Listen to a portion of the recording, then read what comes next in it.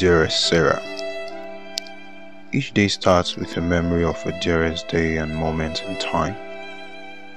The warmth it brings and adventures it holds. I wish I had found the words to express how I felt at that moment. I have no misgivings about or lack of confidence in the cause in which I am engaged.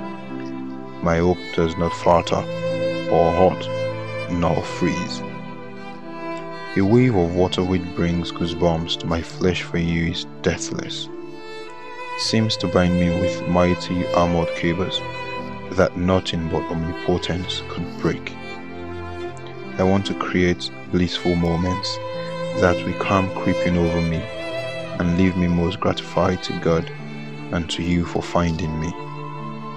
Moments that return memories and hard for me to give them up and burn to ashes.